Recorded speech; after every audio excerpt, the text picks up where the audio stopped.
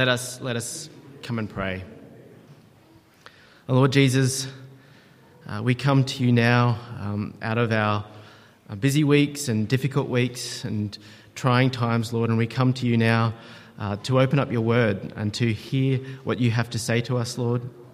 I pray for me that my words will be your words and that anything false from me would fall away. We pray, Lord, that this time would be glorifying to you and that would be building up your church as we become more like your Son, Jesus. Amen. If I could just get the... Cool. There we go. All right. I'm just going to close that because it's not working.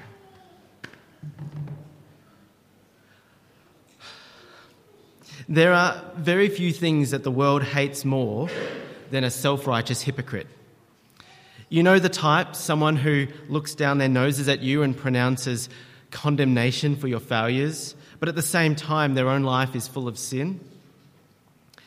Kids are always a great display of what we're really like.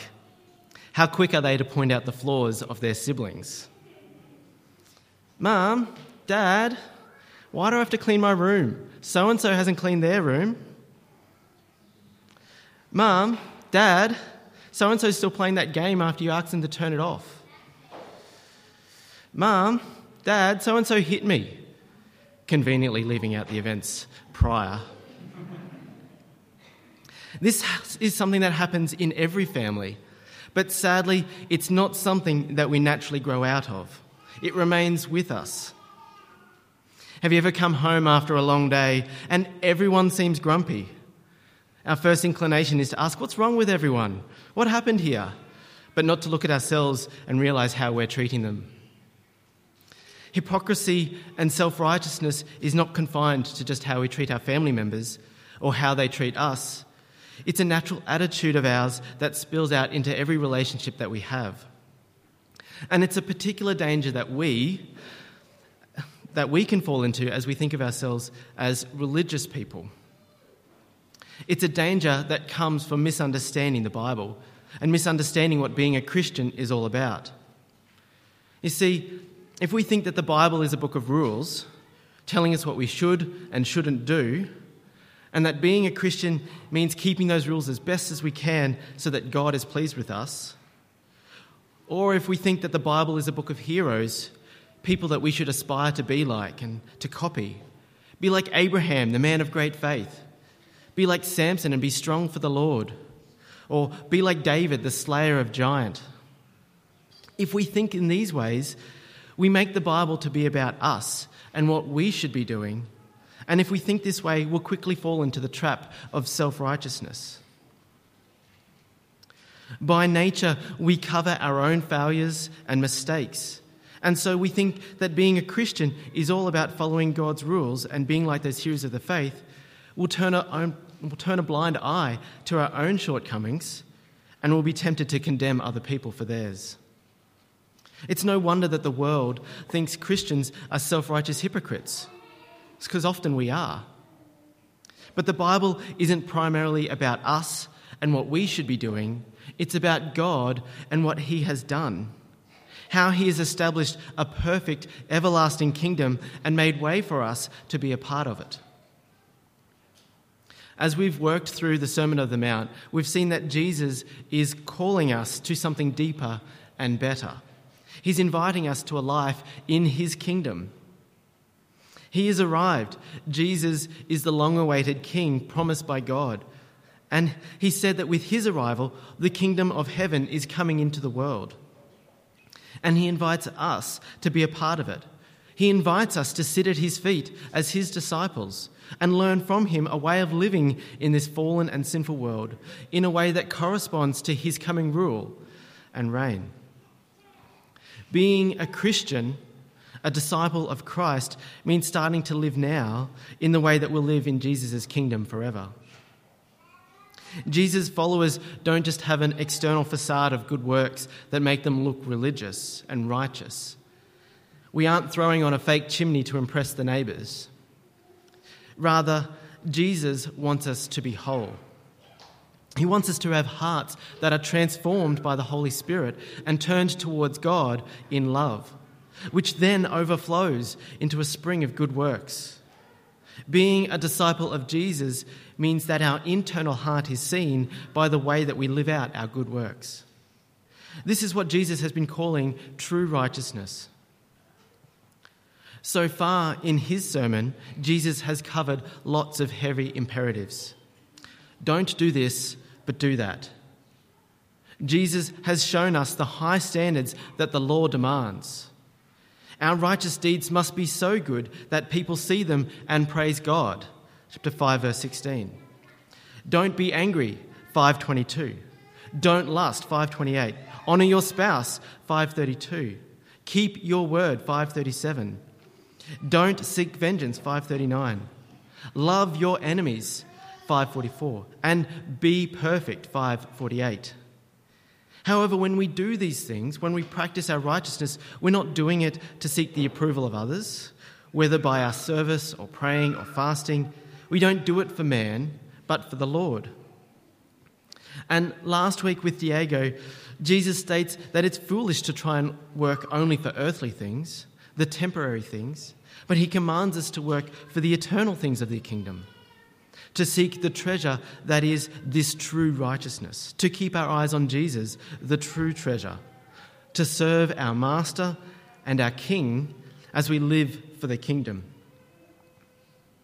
Who can stand up to these requirements? We are angry, we lust, we dishonour our loved ones, and we lie, we repay evil for evil and love only those who would give us something good in return. We are far from perfect. We serve ourselves and build ourselves up. We seek out our own comfort, and we are anxious to fill our earthly, selfish desires.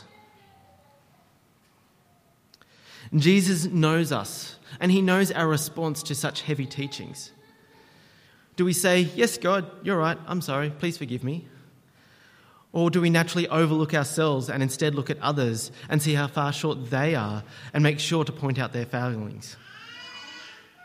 Our Christian fellowship won't be perfect until Jesus comes back. We'll often sin against each other, and Jesus wants us to consider how we react to each other when that happens. Are we self-righteous hypocrites? Instead, Jesus' true righteousness invites us to be humble towards others. Let's have a look at what he says in verses 1 and 2. Judge not, that you be not judged. For with the judgment you pronounce, you will be judged, and with the measure you use, it will be measured to you. John 3:16 was arguably the most famous verse in the Bible in the late 20th century. But I think that has changed. I think for lots of people today, it is judge not.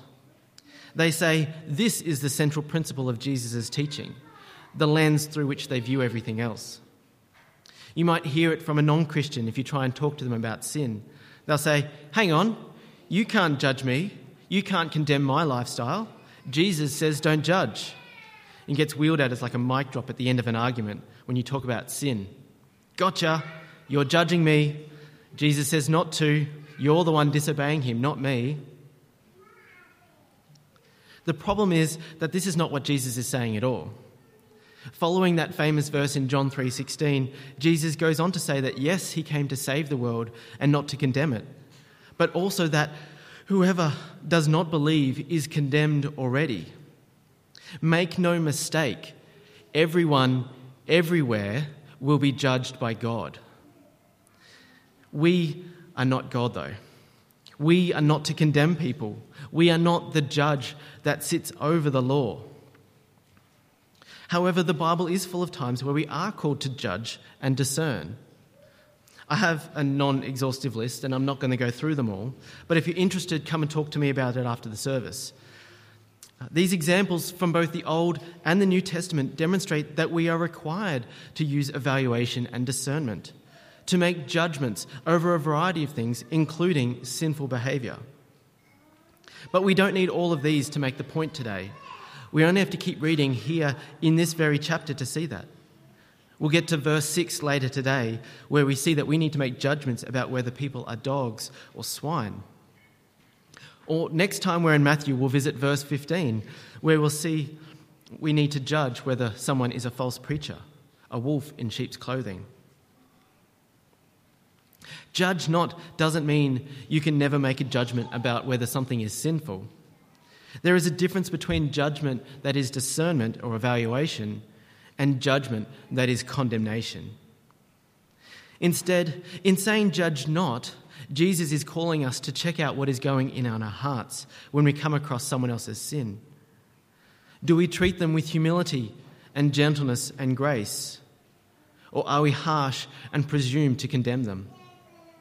Because how we treat other people in their sin, if we stand in judgment over them and condemn them, that uncovers what is going on in our own hearts.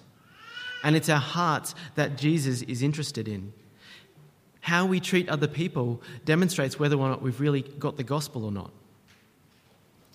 If you withhold forgiveness from people, if you condemn others and presume to sit in judgment over them, it's evidence you haven't really understood the gospel. And Jesus says that God will use your own standard of judgment against you. If you presume to take God's place and set yourself up as a judge over others, then God will use your own judgments against you. Romans 2 goes into this thought a lot more, and I can't cover it today, so please read it yourself later on. But stop and think, how do you think this would go for you? Francis Schaeffer has a great illustration of what this would look like. Imagine that every little baby born everywhere has an automatic tape recorder hung around their neck. As they grow throughout their life, the tape recorder is activated every time they make a moral judgment against someone. Every time they sit in judgment over someone else, every time they bind someone by their own judgment, click, the tape recorder switches on and records that judgment. Look at that night house. They're idolising worldly possessions for sure. Click. Did you hear what they said? They're such a gossip. I can't stand it. Click. I can't believe they insist on doing things their own way. They're so stubborn. Click. And finally comes the day, the great day, when you stand before Jesus as the true judge. Imagine that he just rewound the tape and hit play, and you heard back in your own voice every judgment that you pronounced against someone else, every condemnation, thousands upon thousands of judgments made against others, going on for years and years. If that was the standard that God held you to, how would you do? Have no doubt, though, the standard that Jesus holds us to is even much greater than that. But nevertheless, how would you stand up to your own words? Jesus says, with the judgment that you pronounce over others, you will be judged. If you're harsh and unforgiving towards other people's sin, you probably haven't understood the gospel. And he paints a picture for us in verse 3 of how ridiculous it is to judge others without looking at yourself first. Why do you see the speck in your brother's eye, but do not notice the log that is in your own eye? How can you say to your brother, "Let me take the speck out of your eye," when there is a log in your own eye? You don't have to be a carpenter's son to get Jesus' point here. Someone with a massive beam in their eye is never going to see clearly to help their brother with the speck of dust in theirs. If you're blind to your own sin, if you've got a plank in your eye and you don't know it, or worse, you're choosing to ignore it, you'll never see clearly in order to help other people. You can't judge rightly if you've got a log in your eye, and you can't judge rightly if you haven't dealt with your sin before God. If you blindly ignore your sin, you won't help. You'll be a self-righteous hypocrite and you'll do more damage than help. And if that's our tendency, Jesus wants us to look inside and have a look at ourselves before going and looking at other people's sins. That's what Jesus says in verse 5. You hypocrite, take the log out of your own eye, and then you will see clearly to take the speck out of your brother's. Our problem is that we don't look inwards first. We are far too willing to go easy on ourselves and hard on other people. It's easy to gloss over our own sin and highlight the sin of others. And there's great irony in that, isn't there? that usually the most judgmental people are blind to their own failures. When you come across someone who is constantly complaining about the faults of others, they're usually the ones who are the most self-deluded. And if you're sitting here thinking, yeah, that's true, I hope so-and-so is paying attention, I really wish they were here to listen, they're so judgmental, then listen up. Jesus is talking to you. If you're the sort of person who is quick to notice the failures of others, Jesus says, stop it. You are the one that needs to listen to this. At the same time, Jesus isn't giving us a loophole that we can use to ignore people when they call out our own sin. That self-justifying voice in you will be tempted to say, well, that person who rebuked me, they've got their own sins that they're not dealing with. Why should I listen to them? The Bible says you are a fool if you refuse to listen to correction. Jesus is not giving you a loophole to escape through. Instead, it's an invitation for us to look at our own hearts and see if we're harbouring that self-righteous, judgmental attitude in the way that we relate to other people. Now, if you're not sure whether you are that sort of person who's quick to condemn others and blind to your own sin, ask someone who you trust, someone who knows you, who isn't just going to flatter you, and be prepared for an answer that you don't like. And if you are like that, then Jesus gives us the solution here. He invites us to a better way. It means taking the plank out of our own eye to assess ourselves, not to our standards, but to the standard of true righteousness that Jesus has laid out for us. Dealing with your own sin before God, asking the Holy Spirit to point out our blind spots, and coming before God in repentance and humility, confessing your sins to Him and receiving the mercy and grace of Jesus. And then extending that same grace and mercy to others in the way that you treat them. When we have a true perspective of our own sinfulness, and that's been forgiven on the cross, it'll make us quick to repent, quick to forgive, to think the best of others, quick to overlook their faults and to be humble ourselves and to put others first. Isn't it nicer to be around people like that? Now, there is a place for confronting sin in each other's lives. Jesus tells us to take the splinter out of our brother's eye. We are to address sin, not to put them down in order to make ourselves feel better, not as a projection of our own self-righteousness, but we should be confronting sin. But confronting each other must be about love for them. And it is a loving thing to do. Though it will often be hard, it is loving to not leave them in their sinful ways, but to point them to Jesus, to show them the gospel. But it starts with turning our gaze inwards, examining ourselves first and seeing our sin in our lives, coming to Jesus for help and forgiveness. And only then, says Jesus, we'll be able to help others. When we've seen our sin and brought it to Jesus, we'll be able to deal with others. And we'll treat them with gentleness and mercy and grace, seeking to restore them rather than condemn them, because that's how Jesus has dealt with us. As we alluded to earlier, this takes discernment. If we look at verse 6, do not give dogs what is holy, do not throw pearls before pigs, lest they trample them underfoot and turn and attack you. This is a strange verse if it is taken by itself, but never read a Bible verse. Read it in context and will help clear it up. We should be discerning about how we share the gospel, how we point out their sin and point them to the saving work of Jesus. As we deal graciously with each other, humbly confessing our own sin and depending upon Jesus' grace and confronting sin in others' lives in a merciful way, at the same time, we're not to be naive. It is futile to try and correct someone who will not receive it. There are echoes here later in chapter 13 of Matthew's Gospel, where Jesus says the gospel of the kingdom is like the precious pearl.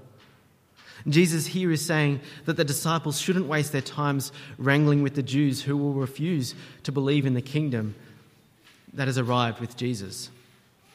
Those Jews will reject the message and turn on the disciples and persecute them. And so the disciples should wipe the dust off their feet and move on. Jesus is saying that we should expect people to reject the gospel too. When we tell people that Jesus is King and that he offers forgiveness and grace, they will reject the message. They may even turn around and attack you. They may use your gentleness and willingness to forgive as an opportunity to take advantage of you.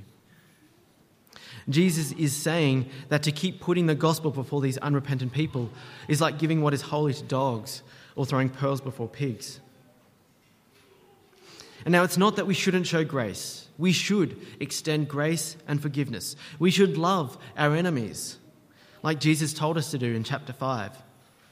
But we should be discerning about how we share the precious message of the gospel with those who reject it and throw it in our face.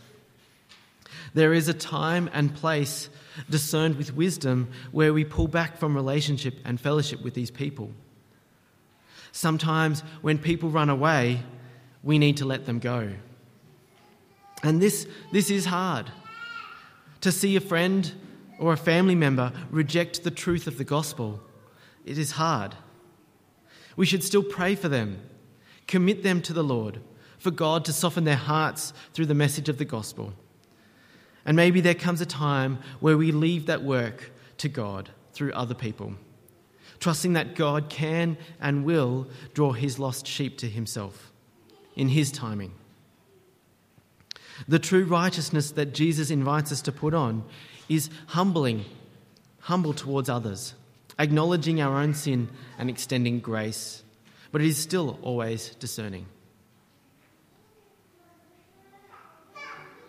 And this humility that is part of the true righteousness that Jesus invites us to also affects the way that we relate to God as our Father. We should be humble and gracious towards each other, and we should humbly be dependent upon God. You see, when we reflect rightly on our own sinfulness and God's righteousness, we realize that we're entirely dependent upon him. We depend on Jesus to work in us, to create in us the true righteousness that Jesus' kingdom demands. We can't do it ourselves. We can't change our own hearts. We need God to work in us by his Spirit. Jesus encourages us to express our need for God and our dependence upon him by asking for help and provision. And we can be confident that when we do ask, that God will answer. That's what he tells us in verse 7. Ask, and it will be given to you. Seek, and you will find. Knock, and it will be open to you. For anyone who asks receives, and the one who seeks finds, and the one who knocks, it will be opened. Asking, seeking, knocking. These are three pictures of coming to God in prayer. Asking for him to meet our needs, seeking his kingdom and its righteousness. Knocking on the door with our needs. And this invitation comes with a guarantee from Jesus that should fill us with confidence to pray. If we ask, it will be given to us. If we seek, we will find. If we knock, the door will be opened. Everyone who comes to God in humble, dependent faith is guaranteed that God will hear and will answer.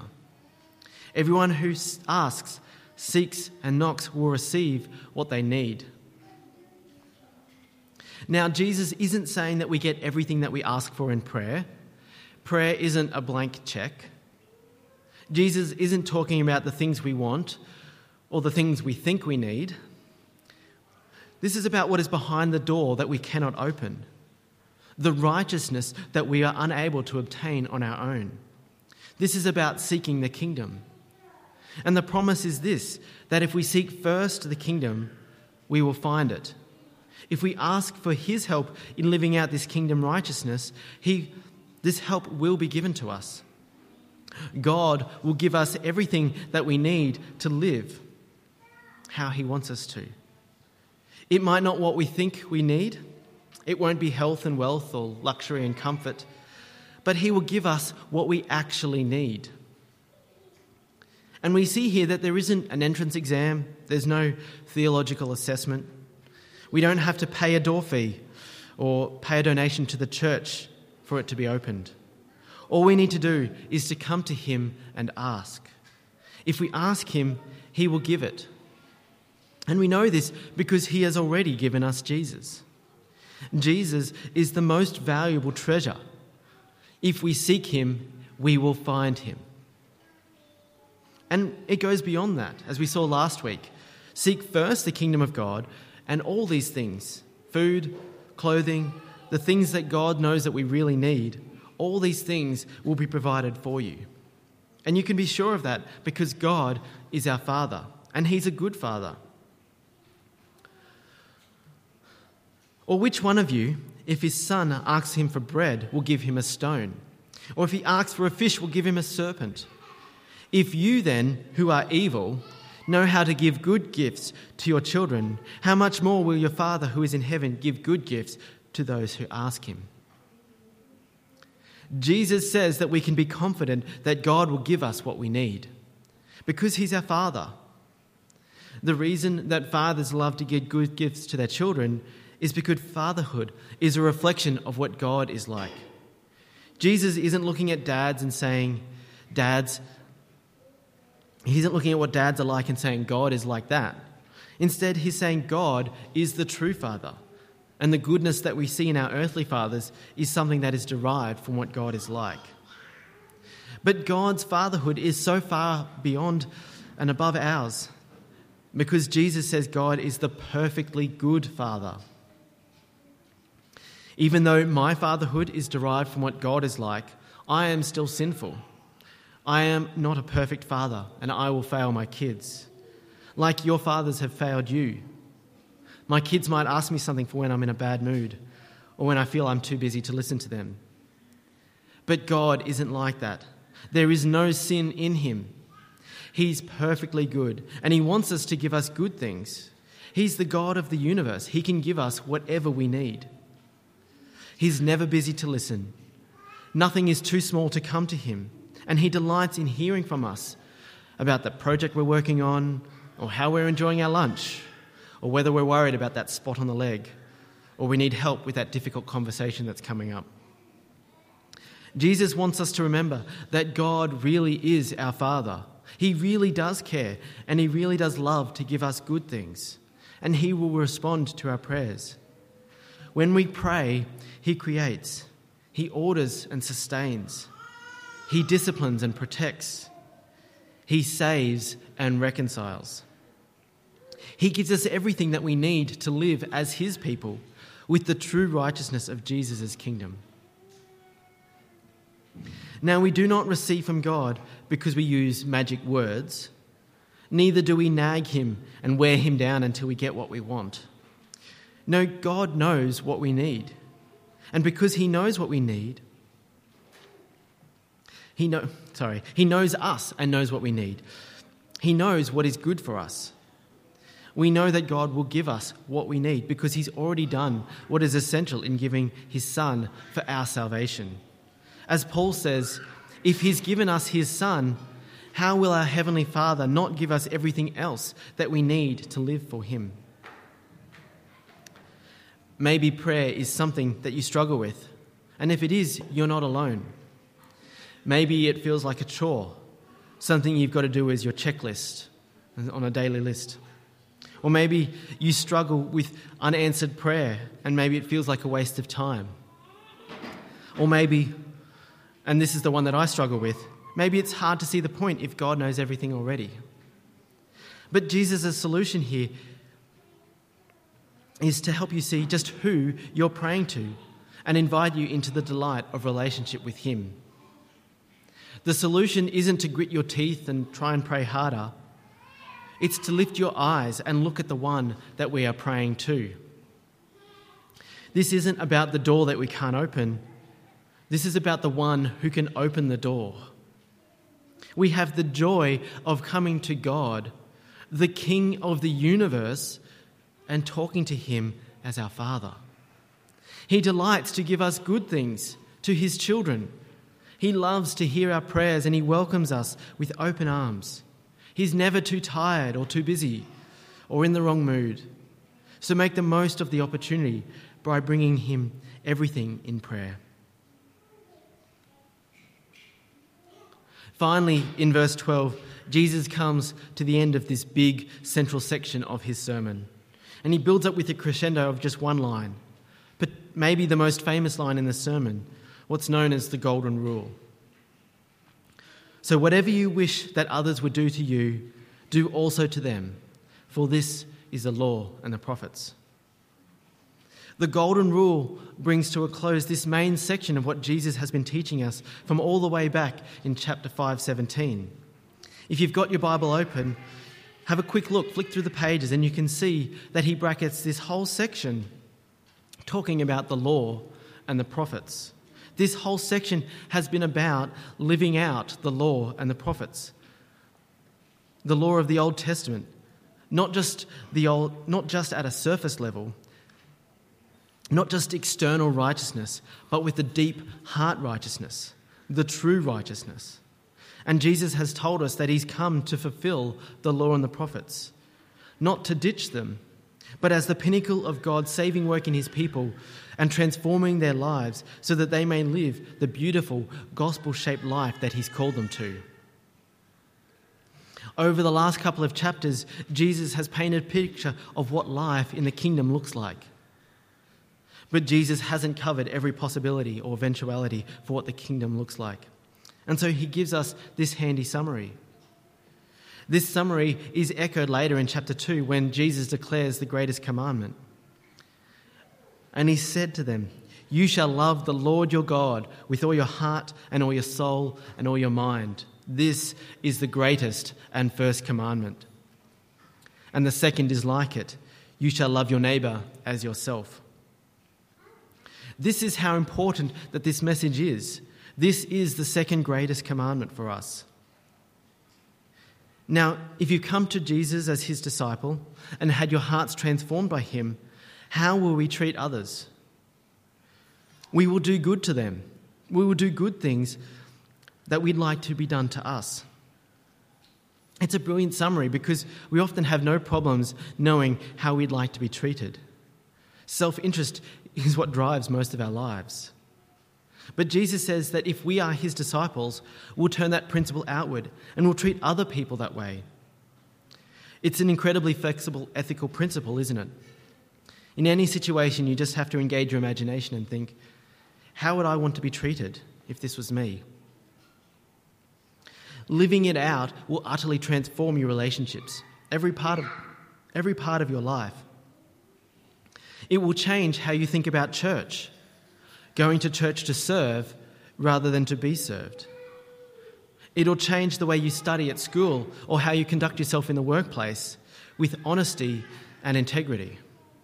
It'll change how you treat your family, showing them grace and patience.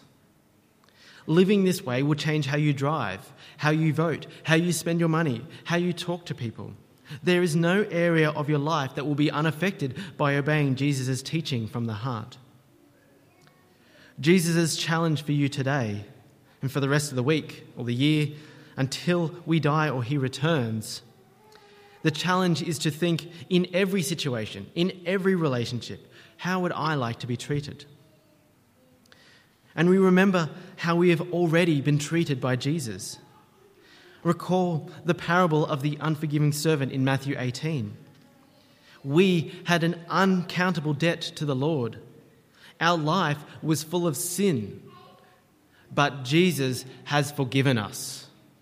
He has taken our sinfulness and given us righteousness. Remember the joy of your salvation. Let the gospel shape you.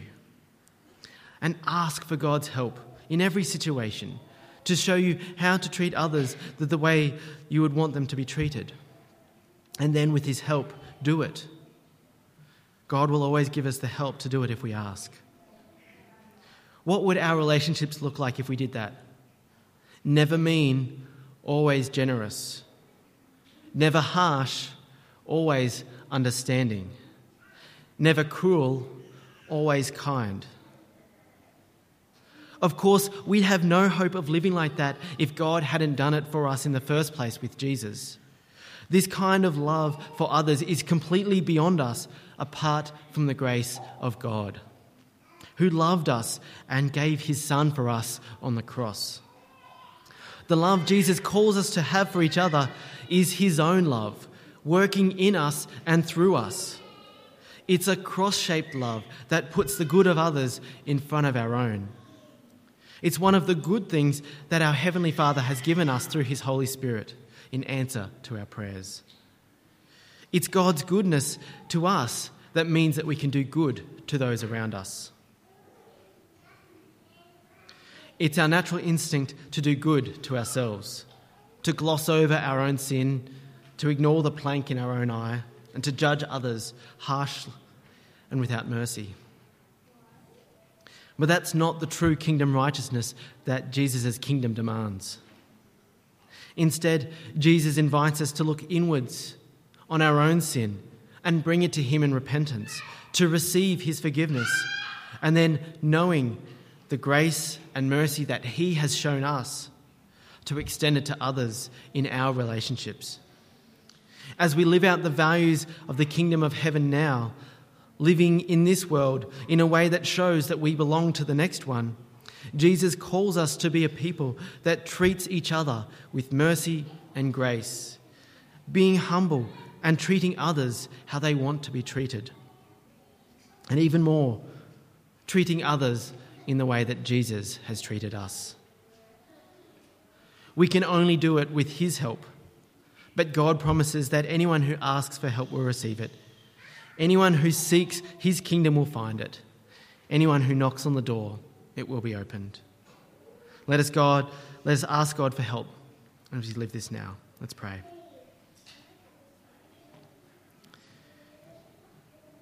Heavenly Father, we thank you for the way that you've treated us in the gospel. We were sinners.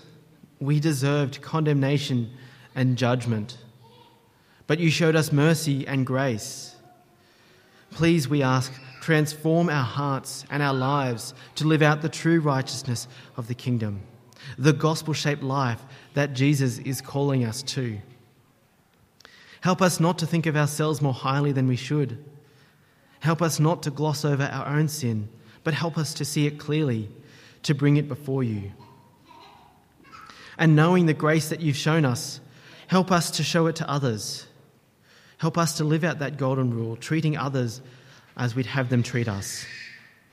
And we pray it in Jesus' name, confident that you promise to give us what we need. Amen.